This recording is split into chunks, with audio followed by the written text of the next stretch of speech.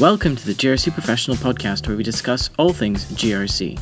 From a compliance point of view, again, I've had a couple of conversations with members just in this last week around the unique challenges of adjusting your compliance framework, especially where some of your controls are supervisory.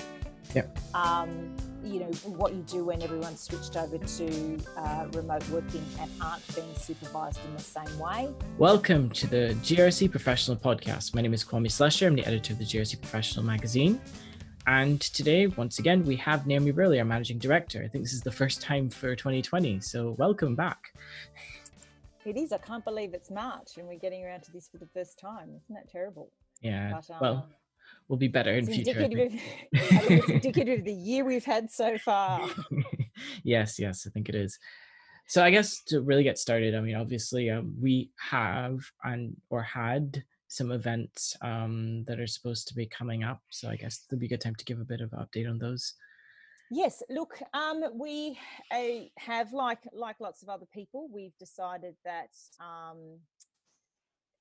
to support our members who have been instructed by their workplace to self-isolate or to just work remotely to flatten that curve. And we had some compliance and risk 101s and certificate 4s coming up in early April. We've decided to push those back. So they're not cancelled for good. Those that were enrolled in the Cert 4 or in those courses would have been contacted directly, but they also have the option of doing those via distance. We don't have that set up yet for the Compliance and Risk 101, mainly because that course does get a lot of value. And this is the irony of everything needing to be done remotely. That course gets a lot of value from that collaborative environment and meeting your peers, especially when you're brand new to compliance. And some of the attendees we get in that room are the only compliance staff that have been employed in an organisation. So this is their first time meeting some other compliance peers.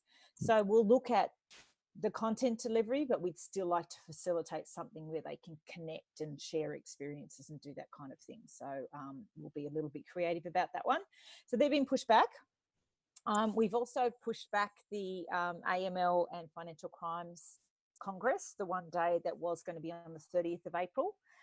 And the date that we've got organised for that one at the moment is the 27th of July. Obviously, none of us can anticipate how long this might all go on for, so we'll be monitoring that really closely. What I would encourage all members to do is that this is a great opportunity, and I've actually spoken with quite a few members over the last 5 days about this. It's a great opportunity in your schedule to use your time really constructively with your professional development. So if you want to undertake one of the distance options, that's there. We are trying to change lots of things over to webinar delivery, and we already had planned a whole series of webinars anyway, because the past 2 years for compliance people, they haven't been able to leave their desk anyway. Yes. So in some respects, it's not a big change for us and a big change for our members.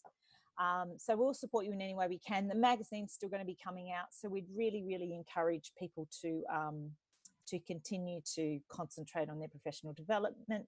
If you've got questions about new challenges that are arising in the compliance space, let us know, and we'll look to other subject matter experts to either throw together a webinar, a podcast, or get an article out there. So we will be as responsive as we can. Yeah. Definitely. Excellent. Well, obviously with that, I think you've addressed some of the risks already just in that space, and a bit of a preview for a podcast that will be coming out with Sarah Ewan from Public Speaking for Life next week, where we're going to be talking about communication and how it might have changed a bit for some people, but how to make sure it's still impactful the way you need it to be. So I guess on that note, I guess interesting to sort of touch on, are there any sort of elements like new sort of business exposure to risks that we haven't thought about, emerging risks thanks to COVID-19? Yeah, look, there's the really, really obvious ones that happened very early in the piece. There are a number of criminal players out there who are capitalising on this as an opportunity to launch malware attacks and to launch scams. So it's sort of really important for businesses to ensure that when you are really, really dependent on your remote systems, that you have access to them, that your websites aren't going down. So probably a primary point of focus for a lot of organisations is really making sure that cyber security piece is top notch at the moment, because they are being targeted, big, small. As soon as they sense a vulnerability, which everyone is vulnerable at this time, that's where they're paying attention. The other thing to keep in mind is, especially if you're a financial institution, obviously lots of banks and the RBA and the government are, and ASIC are trying to encourage financial institutions to be supportive of customers. The other flip side to that is that your customers are going to be more vulnerable at this time to scammers. And so that is something that potentially in that conduct piece that you might be working on, you can assist with. From a compliance point of view, again, I've had a couple of conversations with members just in this last week around the unique challenges of adjusting your compliance framework, especially where some of your controls are supervisory. What you do when everyone's switched over to remote working and aren't being supervised in the same way, don't get to collaborate. It's harder to just ask a colleague a question to get clarification around things. So it's really looking at your compliance systems and making sure appropriate people are accessible for reporting and compliance queries, especially in these emerging challenges, and engaging your stakeholders still. We always say that if possible, getting out there and meeting everyone in the business so that compliance is a friendly face, they understand in the second line you're there to support them, all that kind of stuff. When you can't do that, is a unique challenge. So having to be a real creative thinker about connecting with those stakeholders, making sure you are included in all those remote meetings. That, while product adjustments or designs or anything like that may still be wanting to go on, that you are still in the loop on those. So that will take some real proactive adjustments for a lot of compliance and risk staff, I think. Yeah, and I guess what is an interesting piece is that we've seen a lot of discussion. Control Risks put their piece out on this as well about the supply chain sort of risk element that we saw coming out of China, and of course, as it sort of exported, we're seeing the supply chain risk being affected in other places as well.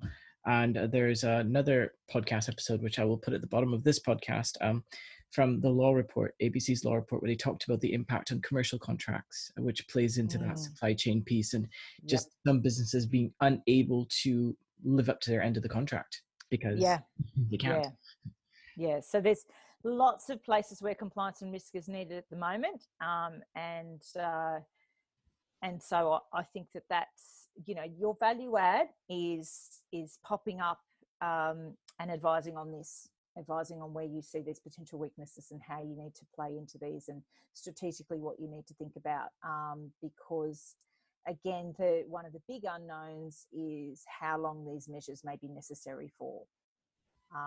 And so it's not in all cases, is it planning for 2 weeks? You may well, in your particular industry, be planning for a 6-month cycle of recovery, especially if you've got overseas supply chain risk.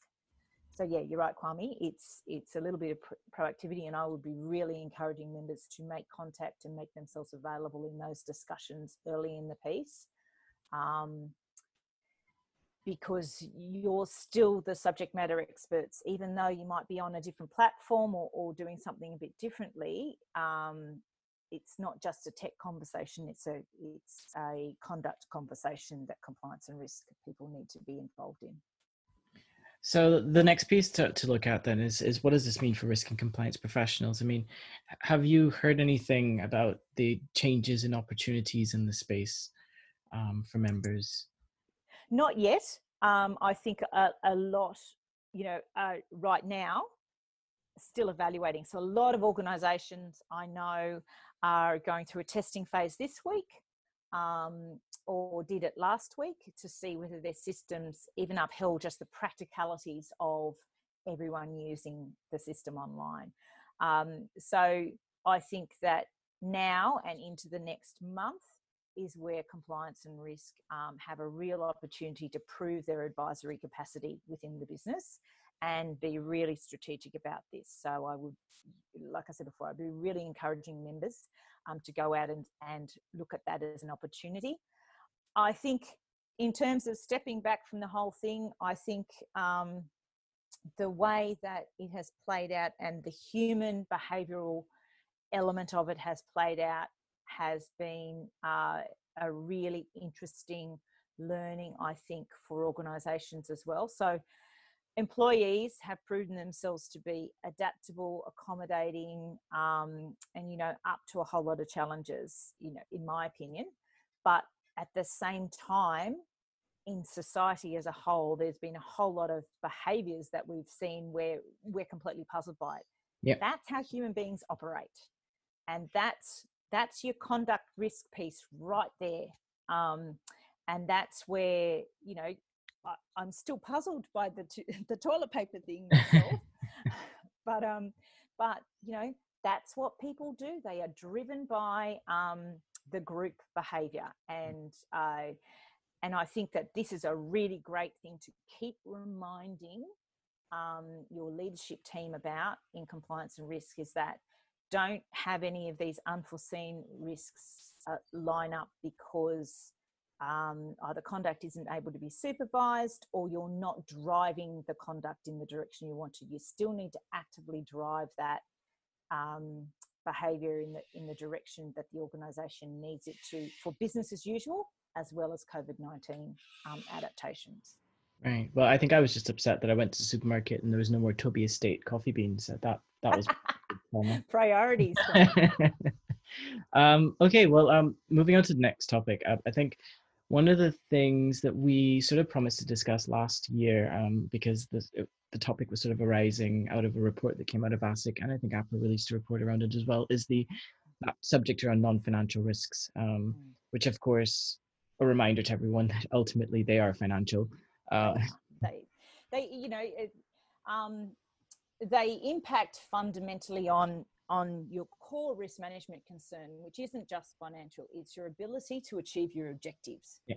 And I think that's the missing quite often in some of the discussions in upper leadership, is that profit is only one aspect of your objectives that you want to achieve.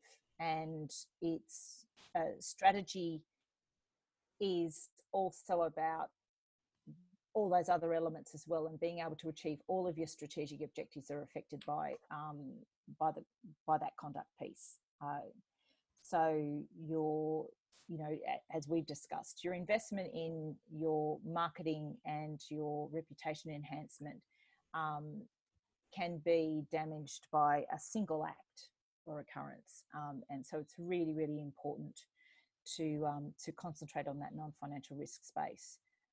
So yeah, I think we'll sort of deep dive into some of those ones that are emerging and some of the things that were hinted at in the ASIC report. I thought that it was a really well written and quite clear report, but I think that it's worth having a bit of a deep dive into some of those areas, and I think ASIC will still be on track to deliver the next report, which will be an interesting one because it's all around that remuneration. Yeah. For boards down. So that'll be an interesting reflection and observation across industry, I think. Yeah. And I guess the last piece really is, you know, is there anything else that, you know, we probably should be looking at in this sort of new environment that I think everyone kind of hopes is temporary? Yeah, look, it is, but I think as something that I read in an opinion piece today is that, you know, we'll come out of it, but the economy won't be the same, businesses won't be the same, your customers won't be the same.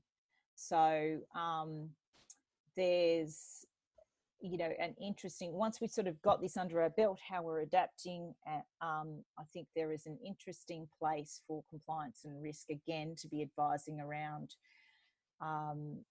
what that new landscape from a conduct sense of things looks, and how organisations can still meet their objectives, or whether they need to reassess what those are, because it is going to be a little bit different, especially if this goes on the 6 months that it's anticipated to go on, and schools do eventually close and a whole lot of other things come into play. Yeah. So it is important to take a strategic long view on that. And to be honest, from having, keeping track of all the commentary that's running in the press, I don't think the economic theorists have got a real handle on this. I do think it's in that human social conduct space that compliance people work in all the time, where you'd have a really good view of how you might expect people to behave, because this is what you look at all the time. So use your skills and talents and knowledge and get yourself into that advisory space. That's my recommendation anyway. Yeah, well, I think to once again use that overused word, if you've been following the news, unprecedented. I think they need a thesaurus, but anyways, yeah, I think that's the problem. It is unprecedented. So I guess nobody really knows where it's going to go. Yeah. And look, I've spoken with a few members whose organisations had great plans, and they've enacted those plans.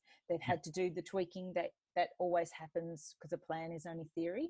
But this is going to take a whole other strategic view, and I really think a lot of our members are very well set up to be able to give a really good perspective on this.